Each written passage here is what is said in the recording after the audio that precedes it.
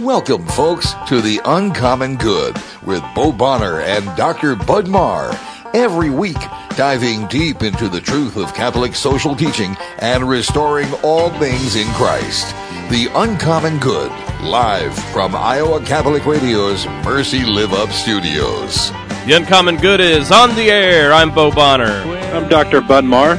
We are coming to you in this post-Easter season, the Easter week, the 8 days of celebrating the rising of our Lord Jesus Christ.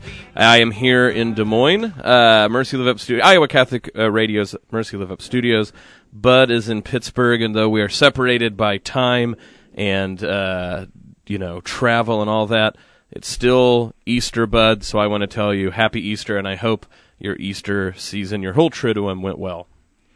Yes, Christ is risen, hallelujah. Happy Easter to all of our listeners.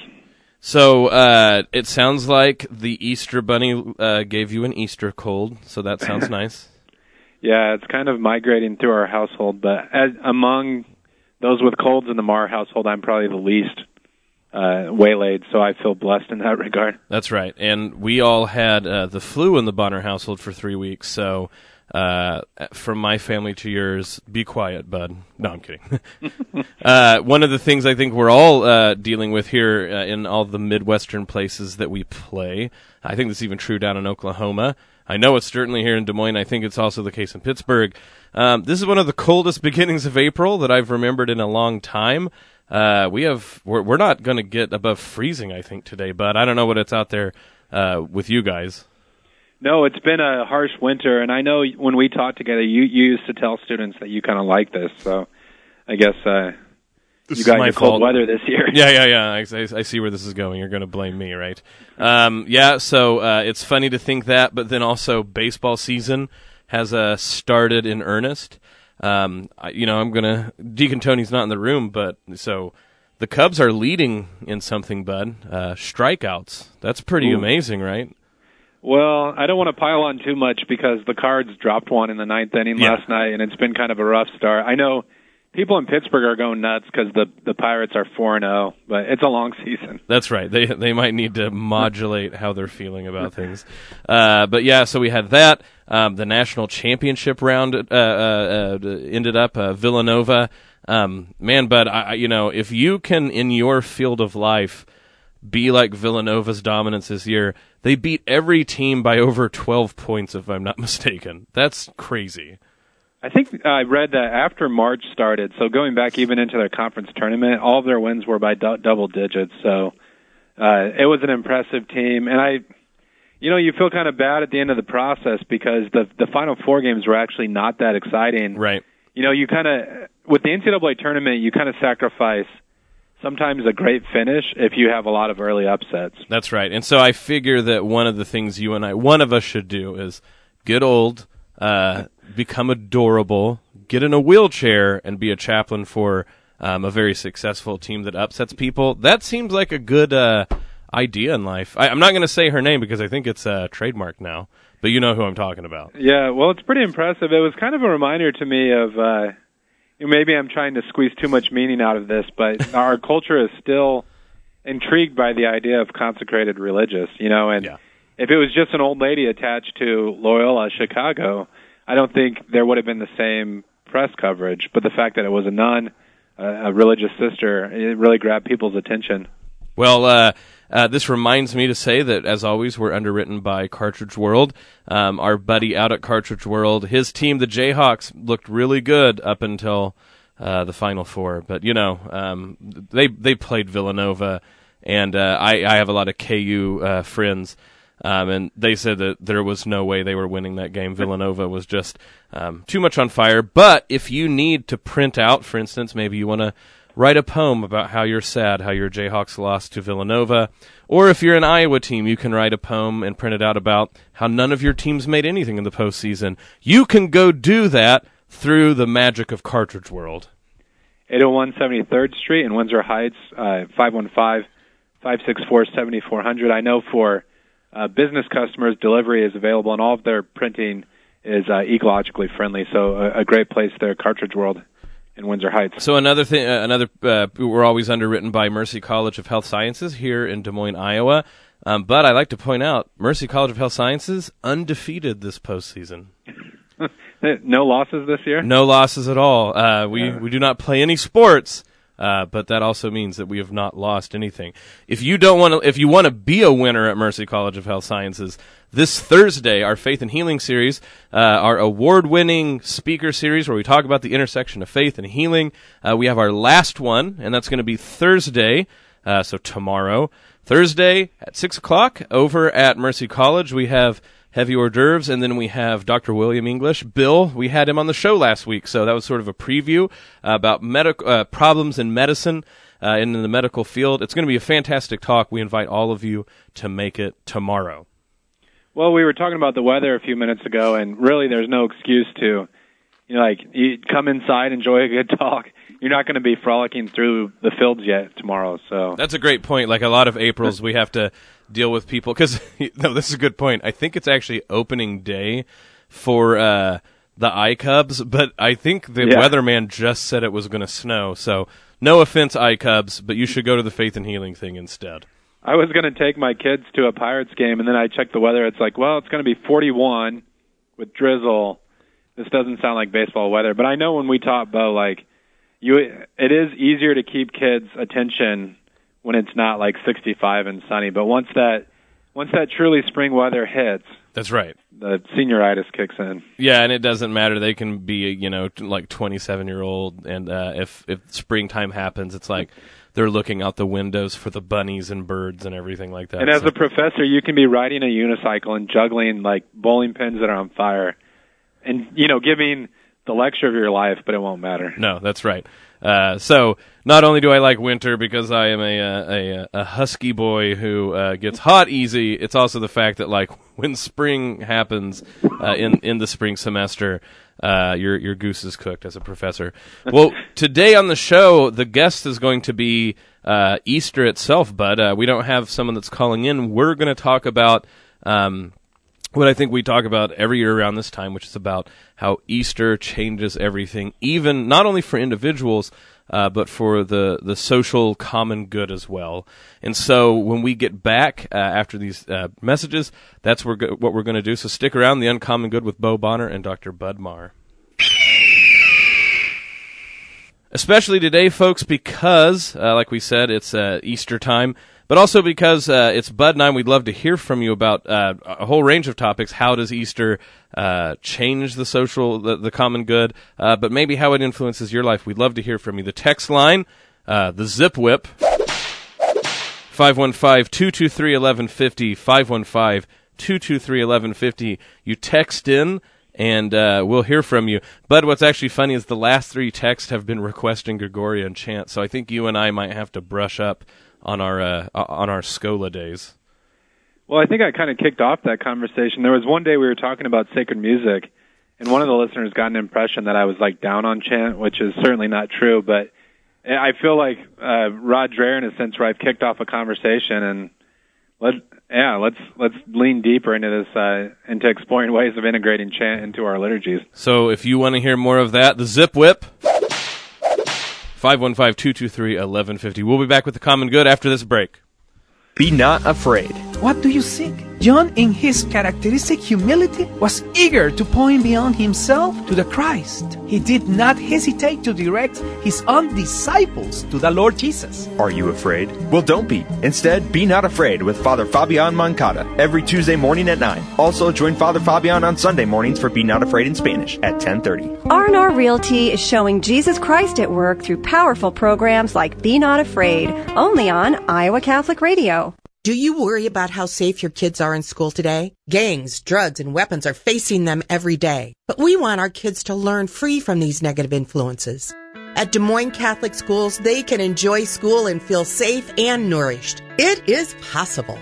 The Des Moines Catholic Schools have been creating leaders in our community for 107 years. Everyone is welcome, not just Catholics. We have a real 100% graduation rate and highly trained and certified teachers rooted in Christ. This is a powerful opportunity for your children to be well educated in a faith-filled environment, surrounding them with love and community, building a foundation for their future with morals, ethics, and values. It's a game changer for your child. and you'll know that you made the very best decision for your kids. Des Moines Catholic Schools are surprisingly affordable and tuition assistance is available. Go to dmdiocese.org and check out our 16 schools. Des Moines Catholic Schools, building the kingdom one child at a time. Support for The Uncommon Good is provided by Cartridge World. Cartridge World is an industry leader delivering high-performance printing products that help you save time, money, and print great. Perfect for businesses, home offices, college students, or busy moms trying to find affordable printing supplies including ink, toner, paper, or printers. For business customers, pickup and delivery are available. Products are guaranteed or full replacement. Cartridge World, your low-cost, environmentally friendly printing experts, 801 73rd Street in Windsor Heights, 515-564-7400, and online at cartridgeworld.com.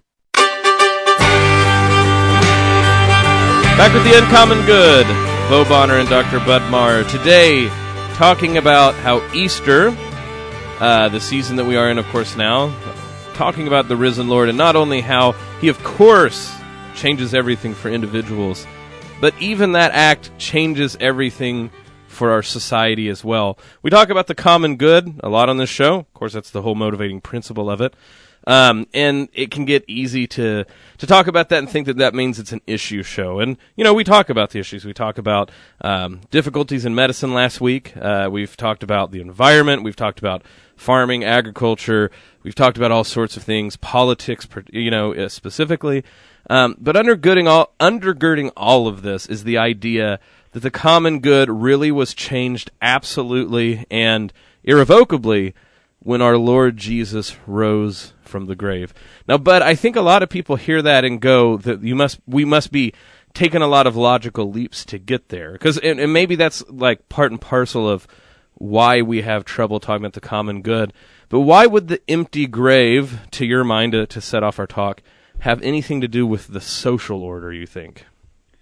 Well, that question takes me back, Bo, to we had a professor in graduate school who used to say Christianity does not have a social ethic, it is a social ethic. And he made that point to kind of remind his students that we tend to think in the modern world of ethics as this special discipline. So it's something that, big-headed people do. You know what I'm saying? Right. But no, Christianity was originally a certain way of living in the world. And so anytime you get human beings organizing their common life together, it's going to be organized along certain principles. And with the resurrection, with the conviction that God the Father had raised his Son from the dead, you had a community in the world where the organizing principle of their life together was the resurrection of their Lord. And that had all sorts of implications. Life was no longer circumscribed by this constant fear of death, but because Christ had risen again, it opened up a new way of being in the world. I think that you've hit on some great stuff already out of the gate, and one of the two of them that are important to remember is so the early Christians were all put on trial for a strange crime to our minds. They were put on trial for being atheists. And you go, well, that seems weird because their whole organizing principle, their name is around the persons they worship as God. But for the Romans, right, and this is demonstrative of how the ancient world thought, you could worship whomever you wanted in your own personal way, but if you wouldn't sacrifice to the gods of the imperium, either where you were or the gods of the entire empire, you were atheist. And for them, it wasn't like they go like, oh, we really want you to believe in Minerva or whatever because we're fervent Minerva evangelists. What they meant was if you weren't willing to sacrifice to the stable political order of heaven, then that you for certain wouldn't follow the path of being obedient to the Romans on the ground. For them, this idea of obedience and social order ran all the way through from heaven to life on earth to even the underworld and the dead. And so Christians were a volatile group of people who said we only have one Lord, and not only one Lord from some sort of past mythology, but a God who lived among us, died, and was raised. And so that's one thing that goes to show you how much, how deeply the social ramifications of what was being preached about the Lord meant. The second one, as you said, we don't have a social ethic. We are one. To prove this, the Romans, for a long time, called us atheists, but then what they finally decided was we were a philosophy. And they don't mean that like a philosophical pattern or even a series of philosophical claims. What they meant was a teaching about how to live life correctly. Now, they relentlessly mocked it at first, but that's what they settled on. They were like, well, Christ is a philosopher, and these people follow his life advice, but oh, by the way, it's a life advice only worthy for slaves and the lowly and all these things like this. But this is exactly, of course, another point towards what we believe about the common good, that which is the lowest, that which is the stone the builders rejected, was the very group of people that conquered the mighty Roman Empire precisely because they were willing to imitate their Lord into death to be raised to new life. Well, Bo, that phrase that you were using, social ramifications, when I talk to some Christians about Catholic social teaching, I get the sense sometimes that they feel like I'm pulling a fast one, like I'm trying to add something additional to the faith, right. You know? But at each Mass, we extend to each other the peace of Christ. And you see there the social ramifications of the gospel. Jesus was living and teaching in a time where people talked about the Pax Romana. And so Rome and the imperial government provided a kind of peace. Now, we don't have to go out of our way to criticize the empire, right? I mean, there's things that empires provide that are goods. But for Christians, our sense of what actually provides peace and freedom, it derives from a different place. And it wasn't until recently, like I had someone point out to me, like, look, this term religion, there's some cultures that don't even have the word religion in their language. And it's kind of a recent invention. So every culture will talk about sacrifice, about gods or a god, but religion in the way that we use it as the sphere that's separate from the rest of life, that's sort of foreign to most times and places. And so, I think as Catholics we have to recover that sense that, like, this religion that we practice, it's not something that we do on the side, it's not a hobby, but it pervades every aspect of our lives. And when the popes developed Catholic social teaching, it was really just saying, like, where does the rubber meet the road? If we say we believe Jesus Christ is Lord, that all things will be made subject to him, what does that mean for us now when we talk about economics or about justice for laborers and things like that? Well, and I think you see this just looking liturgically. So during Eastertide, during this intervening week between Easter and Divine Mercy Sunday, Low Sunday, the gospel readings are almost always either resurrections, appearances of Jesus, or it's like sermons from Acts where you have someone who was there talking about what it means for Jesus to be raised. And what you see is the early church collectively ruminating and dealing with what not only what happened, but what that means now. And you think about when Jesus is walking with the two disciples to Emmaus, and they don't recognize who he is. When Jesus asks rhetorically, like, why are you sad? They respond and said, have you not been in Jerusalem? Have you not heard what everything that was going on? And they begin to talk about Jesus, but they end with that phrase, I'm paraphrasing here, but we thought he would be the one to save Israel. And then Jesus, very gently, because if I were Jesus and went through that, I'd be like, listen here, dummies. Remember what I mean? But instead, Jesus very gently goes, do you not recall? And then he says that this is why the Christ must suffer, and he went through all of the Old Testament and showed them why. And in the breaking of bread, they saw who it was. Were our hearts not burning when we were speaking to him? But what that meant was, okay, those disciples had heard Jesus was raised. They heard the report of the women. They said, they came and they talked to the disciples, and they were still like, but we don't know what to make of this. The reason they didn't know what to make of this is because they were like, when Jesus said he was the Messiah, we thought we knew what that meant. The Messiah, the anointed one, means a priest, prophet, or king in its most basic way. But by the time that Jesus is on the scene in Israel, they thought that this new anointed one would come and either kick out Rome, start a war that would kick Rome out, policy-wise, reinvigorate the kingdom. They had all sorts of ideas, but not the idea was what Jesus would do. And so just the sheer fact that Jesus himself authoritatively interprets what it means to be the anointed one as the one who would suffer but then be raised, that's a political statement. And part of the reason that people like the disciples on the Emmaus Road didn't know how to interpret it is because they were expecting a certain type of political answer, and Jesus had to show them, reveal, not like a more personal Messiah, but an actually even further reaching ramifications for what this Messiah meant.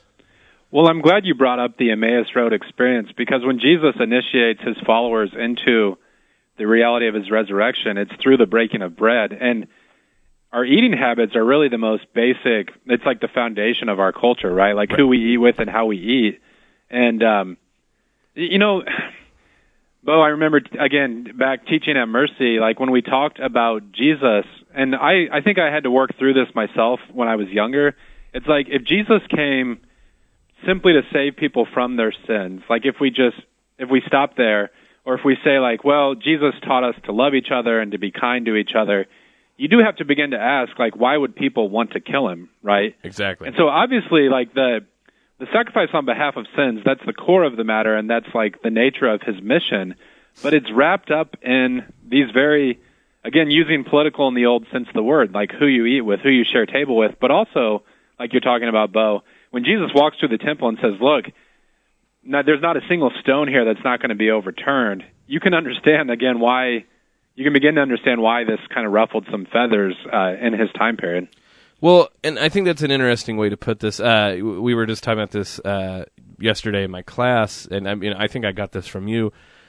We take figures and we make stamps out of them, and what you mean, and what you meant by that when you said that is take anyone, Martin Luther King Jr. I think today's the memorial of him being shot in Memphis, for instance. We've made a stamp of him, meaning we put him on a stamp so that we can all go like, yeah, he was a good man. Yep, we all agree. Man, more people should be like him. Few people actually take the time to go like, oh, right, Martin Luther King Jr. divided the nation at the time for a worthy cause, but you couldn't be on the fence about Martin Luther King Jr. because of what he was trying to do for the sake of justice. Well, we've long put Jesus on a stamp. He's a nice guy. He teaches us to love each other. He says, share your cookies and your Peeps and malted Easter eggs or whatever. That seems to be like, the truncated version of what we think we mean. But you couldn't be on the fence about Jesus Christ. Not only were the Romans not and the Sanhedrin not, even his disciples when he was being crucified, I mean, they ran away, right? There was no being on the fence about our Lord. And now that he's raised, I mean, that's the whole point of the book of Acts, is there's no halving it. Is this true, and all of the ramifications then that come from it true? You have to stop acting like the point of Easter is a nice guy was raised from the dead. No, someone who people wanted to kill was vindicated by the Father. And I think to even press that more, it's true that like what happens is we are able to have our sins forgiven because of what Jesus did on the cross, and we're able to have eternal life because he was raised from the dead. But our society itself, cities and states, the world, is able to have its sins expiated. And there will be a new heaven and new earth. So it doesn't stop with individuals. Creation itself will be changed. And again, that is, so when people go like, well, it's really great that you believe that Jesus was raised from the dead, that's a personal thing for you. And you go, no, friend, I'm sorry, but the entire world as you know it is cracking apart on the weight of this good news, and you can't sit on the fence about it. Well, early in the conversation, I used that phrase, like, our lives being circumscribed by death. And obviously death is this existential question that all human beings, I think, wrestle with. To try to pretend, say, like, it doesn't bother me, right, yeah. That would just be ridiculous. But if you look at, like, turn on the television, I've been struck recently by how much of our conversation is just characterized by fear, right? Yep. And it's not, so, like, even thinking about a difficult moral question, like, when is it right to fight a war?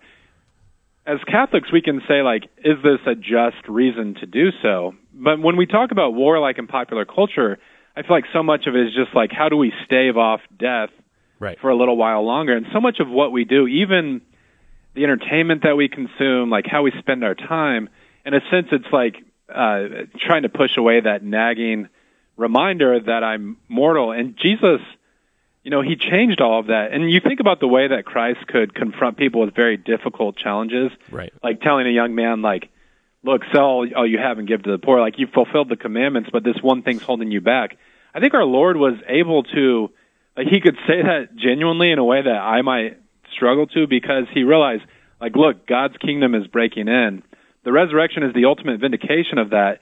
And so our lives no longer have to be propelled by that fear of death. And you begin to think about the martyrs, the cathedrals that we built. All those things don't make sense if this is all that there is. Yeah, amen. And it's like you said, people aren't bad because they're worried about dying. I mean, another great thing about the Gospels, right, is Peter, who, I bring this up all the time, he, right after he is vindicated as being like, yes, you're right, you properly named Jesus, obviously God the Father gave you this insight. The next scene, when Jesus says, I will go and I will suffer, goes, not you, Lord, that can't happen. And Jesus then goes like, hey, you guy who I said that, like, the Lord Father, put that word in your mouth, get behind me, Satan. I'm going to call you Satan, because of how radically unfit those words are to what has to happen. But Peter's not like a bad person. He doesn't want his Lord to die. He's scared. But then Jesus shows the radical way in which whatever we're going to do from now on, of course we'll be human, and we're not going to say silly stuff like, if you go to Mass enough, you can, like, skydive and not be scared, or something silly like this. But we realize that to imitate our Lord is to say, those concerns which marshaled the vast resources of multiple empires is no longer the main reason to consider doing anything, not only as an individual, but as a society as well. No, that's a great point. When Peter is most impetuous, he has the right instincts. Like when he wants to build the booths or the temples to kind of memorialize the Transfiguration, right? Or what you just pointed out, when he wants to turn Jesus away from Jerusalem, like those are kind of the right instincts. Because if Jesus is king, like, Lord, don't let these people take advantage of you, or like really, like we should honor the glory that you rightly deserve. But like this phrase can sound flippant. I don't mean it flippantly, but like this idea, like there's no Easter Sunday without Good Friday. Right. Jesus reminds Peter, like, no, unless I walk the path of the cross, the kind of life that God wants to bring into the world is not possible. Yeah, actually, I know this is a little bit of a side note, but you're right. Peter is always like super into whatever's happening. So like, and I'm thinking about this because of Maundy Thursday. He's like, Lord, you'll never wash my feet. Like, Peter's always making very bold claims. He'll never go like, are you sure you should do this, Lord? He's like, you'll never wash my feet. And then Jesus explains it, and he's like, then don't stop at my feet, Lord. Yeah. Just like wash everything. And Jesus is like, calm down, Peter. And then, at the very least, sort it out. Yeah. At the very least, I feel like the Gospels would be a whole lot less interesting without Peter. You know, and it's like so many of the memorable stories is just like him. I don't know. He has that kind of childlike sensibility where it's like he's the one who also cuts the centurion's ear off, right? That's right. Yeah.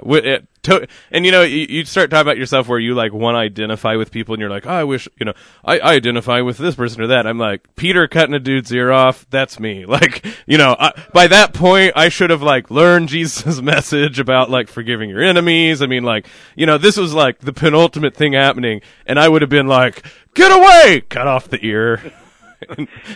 God providentially ordained that for Okies. That's right. That part of the Bible. Like each Easter season, you guys are like, yeah, and the priest has to be like, no, guys, remember the ear goes back on. Okay, yeah. But I can almost imagine Jesus doing that, being like just sighing. He's like, of course, Peter, cut this dude's ear off. Puts it back on. So we all want to say like, not you, Lord. We all want to say, you'll never wash my feet, wash everything. Cut off ears. That's us. Like Peter is such a great example of that. That there's natural impulses to be like that, and then but Jesus doesn't simply rebuke him, but show like that zeal can be led to the right place.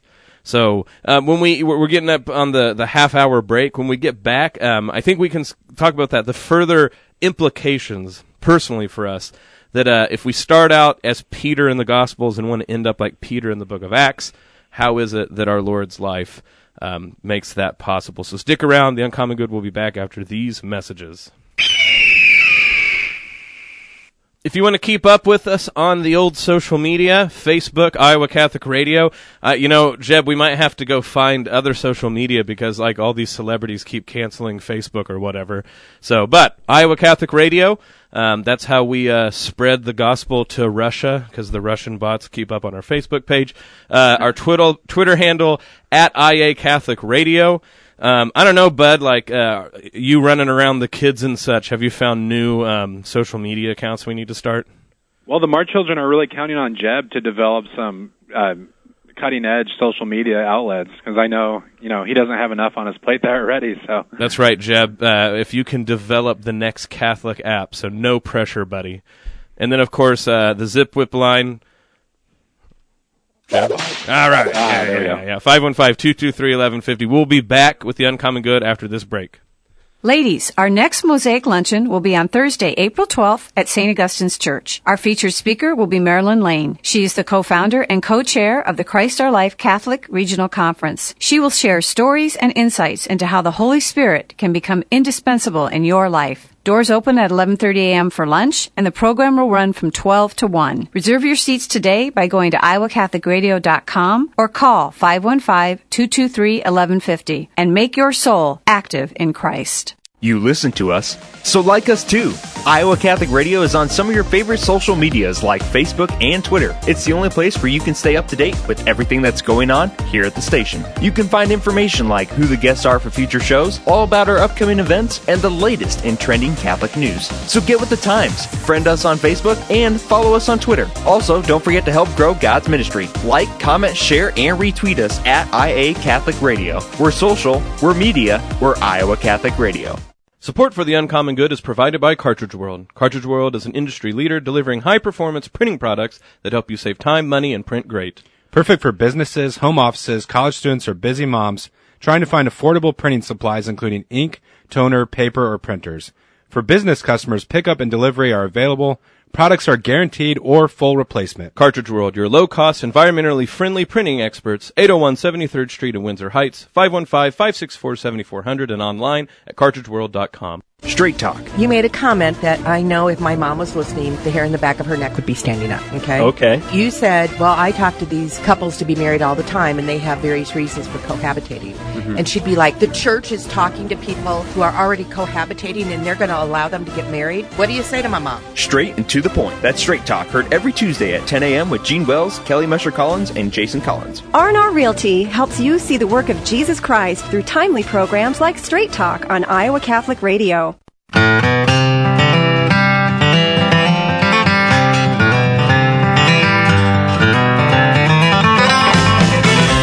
We're back with the Uncommon Good. Bo Bonner, Dr. Bud Marr. Jesus Christ is risen, and we are talking about that in this Easter tide. I hope everybody realizes just one programming note for your life. Every day of this week is supposed to be an echo of Easter until the full echo happens on Divine Mercy Sunday, the octave. So if you need an excuse to eat something that you didn't think you should eat, do it. Bud and Bo approve. Do it for our Lord. Eat that extra burrito. Any other practical advice about how to celebrate the festivities, Bud? No, I think I was listening to some old shows recently, and last Easter season, if I remember correctly, you gave a similar dispensation. So this is kind of your ministry in the church. That's right. Is in part like blessing people's post-Easter feasting. That's right. Okay, I remember this because we were talking about that we needed to be supported by the ham industry because we talked about ham a lot. And guess what we just plowed through as a Bonner family? That's right, Spiral Ham. We were like really pumping up ham, but then we're down on Cadbury eggs. If we can get down on another Easter candy real quick, I have a confession to make, which is I do not like Peeps. Every year I'm reminded I am not a Peep person, but my kids love them. Easter candy is not that great. You know, like Halloween, I usually raid my kids' candy stashes, but Easter, it's a lot of, like, people develop this weird, like, we'll kind of, like, solidify sugar and then dye it, and I don't know. Yeah, I mean, not impressed. No, yeah, I mean, I need no help, like, getting diabetes Easter candy industry. Thanks a whole bunch. I think you were actually going to say something serious, Bud. We should probably go that way. I was going to kind of throw you a curveball because on the show, like one of the roles that I see myself having is asking the tough questions because I'm better at asking questions than giving answers. But, we've been talking about the social ramifications of Easter and how this is a message intended for all people. And yet, when you think about the actual historical event, so our Lord appeared to over 500 people, which is a lot. But why? This is the seminal moment in history. Why do you think, in some sense, it was obscured? You know what I'm saying? It wasn't on the 5 o'clock news. The Roman Empire, for the most part, seemed like the movers and shakers at the political level seemed ignorant of it. So why, paradoxically, if Easter is a message for all people, why is it sort of hidden?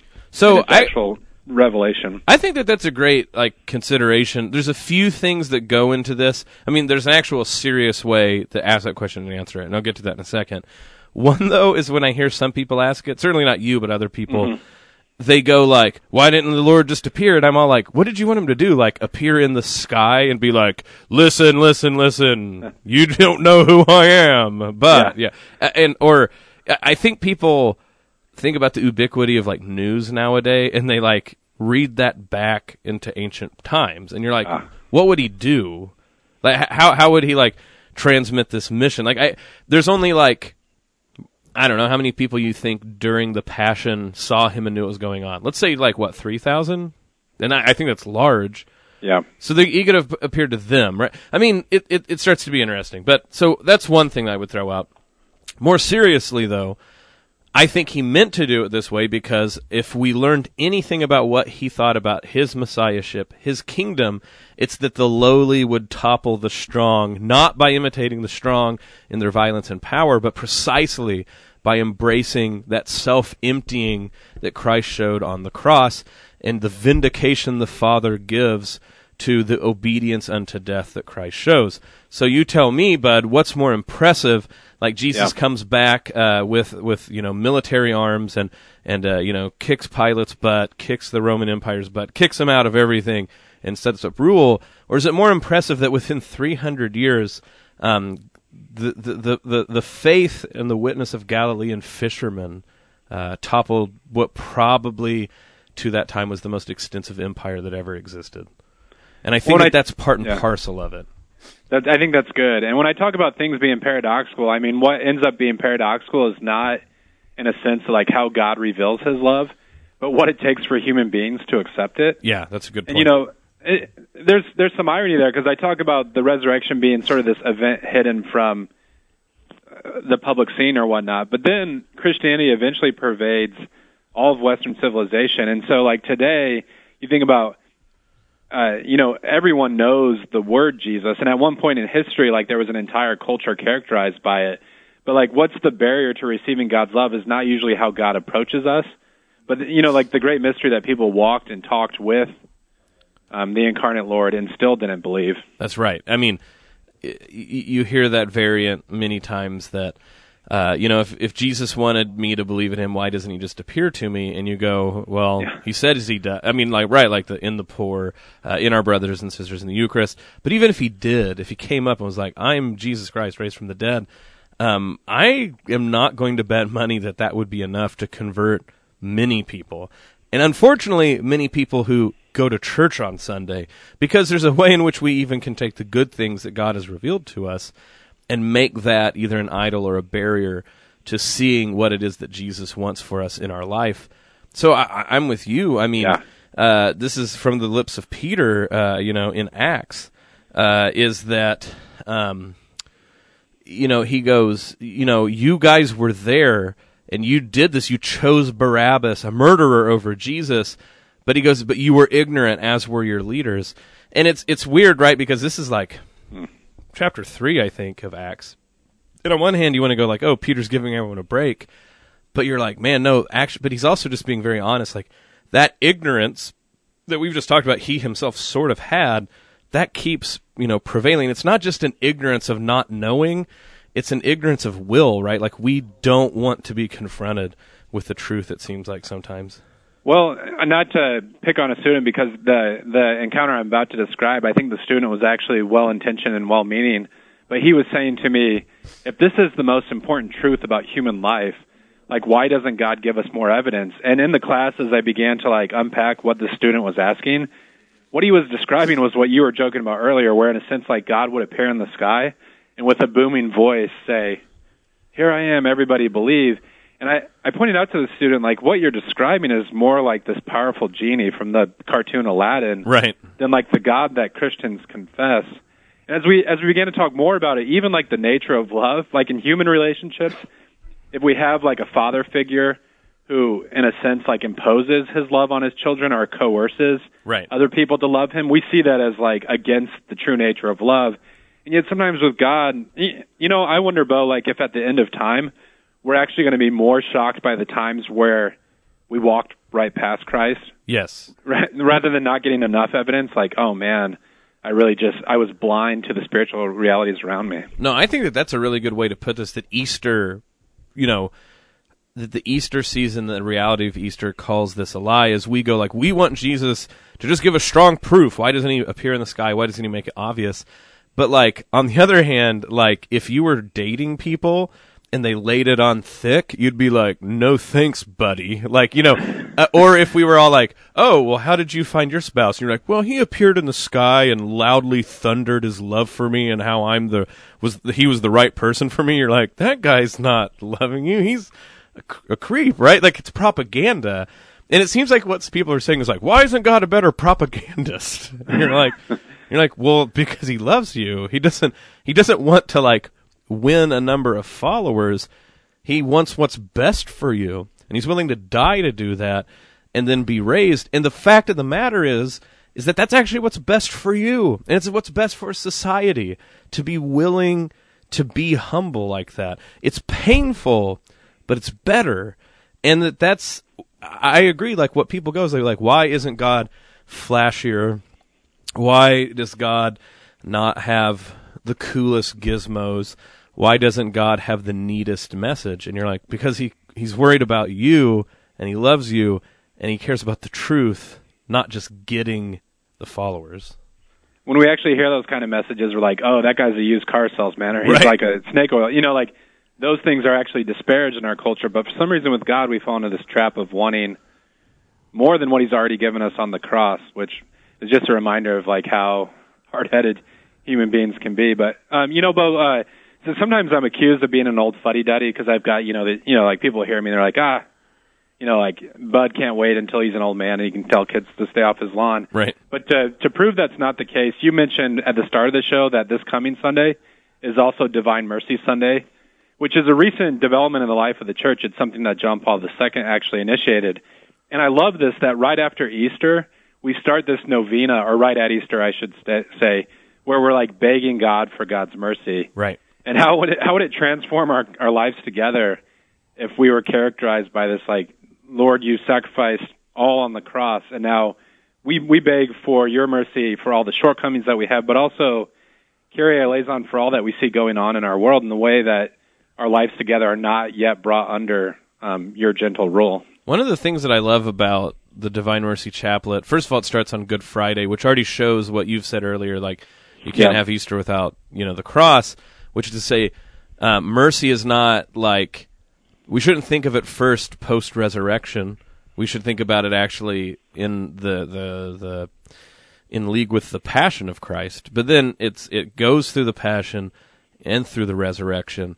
But anybody who wants to have a sort of like silly, light, easy mercy, like, God, just be nice. Can you be nice to everyone, God? They should actually do the Divine Mercy Novena, because those were, like, the prayers for the particular people each day, they're desperate. I mean, I actually, like, I think that's what they're so great about them. It's like you said, they're desperately begging for mercy. And that there's a tinge of, like, if these people don't get your mercy, Lord, it's going to be bad for them. And the sort of, like, depths of Christ's love and sacrifice and love for us and mercy for us, I actually think it does a really good job. And if you think about what the actual chaplet says, for the sake of his sorrowful passion, which, I don't know what it is in other languages, but it really works out in English, all the alliteration, the S noises, for the sake of his sorrowful passion. That makes us think of it, right? The sorrowful passion. He really did suffer for us, and he loved us that much. And you know, for me, one of the Exultet, right, is the hymn of Easter sung to the Easter candle, you know, who stands in for Christ. And the phrase that always gets me every year to tear up is, for the sake of a slave you gave away your son. And for me, that's the Divine Mercy chaplet really gets at that, right? Like, you're a slave to sin. You've been sold. And the high king of the world looked at this slave getting what he deserved, you know, thinking of me, and he said, you're worth sending my perfect, sinless son. And if that doesn't move you, then it's no wonder that we will look at the Divine Mercy chaplet and think of it as something like trite or surface level. But you know, like for the slave you gave up your son is what resonates with me. That's a really powerful reminder, that connection to Good Friday. And Pope Francis has talked a lot about mercy when he called for a year of mercy. You know, the document that was released when that happened was Vultus Christi, or the face of Christ. Right. And both our present Holy Father and Pope Benedict before him have pointed to the Shroud of Turin and this devotion that Catholics have had to the Holy Face as icons of God's mercy. It's like you're saying, looking back to the cross, and that's where we really see the manifestation of God's mercy. And then as Catholics living into that, like Bo, you were saying earlier about like how God chooses the weak things of the world, those saints who have created some of our greatest memorials to Divine Mercy, it wasn't by getting like multiple graduate degrees or doing something amazing in the world's eyes. Sometimes it was like Veronica wiping our Lord's bloody face, or like you think about the giving of the miraculous medal or the brown scapular. These are very humble servants of God, where they spread devotion to Jesus by saying, like, look, wear this garment, and each time you look at it, it will remind you of what God has done on your behalf. Yeah, and to even make it more powerful, because I realized just in the moment I was missing like a key word. The part of the Exultet is, it says, our birth would have been no gain had we not been redeemed. A wonder of your humble care for us, O love, O charity beyond all telling. To ransom a slave, you gave away your son. And to ransom, right? Because we hear the word redeem and we think it was like, you know, spiritually, but like actually redeem is like redeeming a coupon. It's a price. And the redeem and ransom is actually the word. You were in a prison. You know, you are in a prison if you're under sin. And God, to ransom you, a slave, gave away his son. And all of these things, the Shroud of Turin, the Holy Face, like you said, miraculous medal, all of these things remind us that what God was willing to go through and give away for your sake. And then we go, but that can't stop in an individual way, because what that must impel us then is to say, so, like, not only in my life with other people, but socially, what will we give up to ransom others who are lost? And that's a whole gamut of things. What will you give up in order to ransom someone who's fallen into sin? What will you give up in order to ransom someone out of poverty or degradation? What will you give up to ransom someone out of violence or of a bad situation? We can sit all day and think about by what right we should be able to have our money or enjoy things or things like that. But when we turn to what Jesus did for us, it stops being a matter of like our rights, and we start to say, if we're going to imitate this Lord of ours, what would we be willing to do to ransom someone out of another situation? And I think that's why the empty tomb, the cross and the empty tomb compel us to say, as a social order, what are we willing to do different for the sake of these little ones, these lost ones, those that are in need? Yeah, and the gospel message really explodes the categories that we try to cling to. I talked earlier about not being driven by a fear of death, but also not being driven by ideas about scarcity. You know, like people have pointed out that the story of the prodigal son should really be the prodigal father, because the father's love is profligate. Like when the son comes home, he kills the best calf and he throws like the best robe on his son. And all throughout the Gospels, like especially at table fellowship and things like that, like when you're talking about meeting Christ and the poor or the adoration that's due to God, there's almost no cost that you could attach to it that would be proportional to what was given. This, like one of the figures praised in the gospel is this woman who buys like an insanely expensive bottle of perfume and anoints our Lord's body.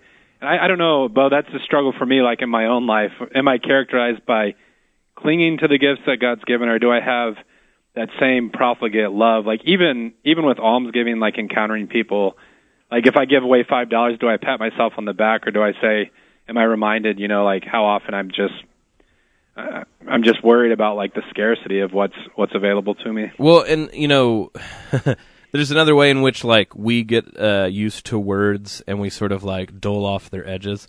So people will talk about the foolishness of Easter, or like that Jesus Christ is what is the scandal of the Jews and foolishness to the Greeks. Well, fool, we don't use that word very much. Like you can imagine like calling your friend like, you're a fool, and they'd be like, what are you, 80, right? So I sometimes want to go through, how they make modern translations of the gospel, but it's always to like put it in hip and cool language. But I would do it to like make it mildly offensive. And this is what I mean, bud, is when people call God's love foolish, use a word that you wouldn't think we should use, like dumb. Because that's what we're like, it's dumb how profligate God's grace is towards us. Yeah. It's idiotic, right? It doesn't make sense. It's ridiculous. Like, think of all the words that are synonyms of foolish, and we're saying that God's love is so great that it's characterized by those words. That if humans used their resources like God did, everyone would call them an idiot. But God doesn't care. And God, like you said, has such an overabundance of the goodnesses of grace that he can spend like that. And what an amazing thing it is to be loved by a God like that. Well, when you were talking about like this alternative translation, like in the book of Acts where you have this community, the early Christian community, and they shared their resources so that no one went hungry or without, Right. And like we could say, well, that's foolish, but maybe like the modern American translation should be like they didn't plan well for their retirement. Right. Like, they really overlooked key elements of their 401k. That's right. Like 401ks were not discussed. No, I mean, and that's exactly right is, we want to be prudent, and on one hand, prudence would mean like taking one action and putting it to where another end will come from it. But the sort of normal prudence is thrown out the window, because if what you want is the best life, the most for what you can get, the best deal on the market. The best deal on the market is the eternal life and love Christ has won for us. And wouldn't it be prudent to be foolish with everything else in order to live in that life and to receive that grace? And that's what's been offered to us, not only as people, but as a society in Easter. I know we're a little short on time, but I had a reminder of this sense of abundance when I was in Des Moines last week, and I went to the Basilica of St. John. And I love these old churches that were built by communities where, let's be honest, for them to build a church like that required like a level of sacrifice that maybe wouldn't be demanded of us, right? Right. And I just love the, like, throw in another gargoyle, That's like, right, yeah. When they're planning the church building, someone's like, well, maybe we could stop with just like these nice pillars. And they're just like, no, more statues. Right. How many gargoyles should we have? 5. 15! Yeah. 50 gargoyles! That's right. And I think that you're right, like, as jokingly as we're putting it, that's exactly what Easter is. More cowbell, more gargoyles. Well, this is the Uncommon Good, and we want to say thank you to everybody. God bless. May your Easter tide be wonderful. Really celebrate these 8 days, but then remember that we have 50 days to celebrate in some way as well. This is the Uncommon Good. God bless you all. One way to celebrate around the Diocese of Iowa, Bud, is they have the Ladies' Mosaic Lunch. That's coming up Thursday, April 12th. St. Augustine's Church with Marilyn Lane's Power in the Promptings, talking about how the Holy Spirit can, I think, make you live an Easter type of life like we were talking about. Coming up April 28th, we have Dr. Kenneth Kemp for the Catholic Culture Lecture Series. This is at the Pastoral Center downtown, the Catholic Church and Evolution. So those are some events happening around the diocese. But what can people encounter every week here at Iowa Catholic Radio? Iowa Catholic Radio can be a great way to just provide some structure to your prayer life. Wake up at 5 a.m. to read the Bible in a year. That transitions right into the Rosary and the Angelus. We also have the Rosary prayed, before our show at 9:30. So a lot of opportunities not only to learn more about the faith, but to grow deeper in your practice of the faith. So we have the Intune biweekly e-newsletter sent out by email every other Wednesday. Complete, easy to navigate source for station headlines, event registration, program highlights, and more. And only 2 emails a month, so we won't bombard your inbox. Again, social media, Iowa Catholic Radio for Facebook, at IA Catholic Radio for Twitter. If you want to leave us a message to pick up later in the show, the Zip Whip line, as always, 515-223-1150. And like we like to point out in this generosity of giving that God has given us His Son, if you want to give to our ministry, because remember, our ministry and the ministers of this ministry are not just the people speaking on the radio, but the people who make it possible, and that includes you as well. Well, Bud, I hope you get over your cold. I hope you have a wonderful Eastertide, and many blessings to your whole family. Yeah, blessings, Easter blessings to all of our listeners, and thanks, Bo. It's always a fun time. This is the Uncommon Good. May Jesus Christ, the newly risen Prince of Peace, reign in your hearts, in our families, in our towns, our cities, our state, the entire nation, the entire world, the entire universe. This is the Uncommon Good. God bless. We will talk to you next week. The Uncommon Good with Bo Bonner and Dr. Bud Marr is heard every week on wonderful Catholic stations like this one, and anytime on podcast. Just search for the Uncommon Good.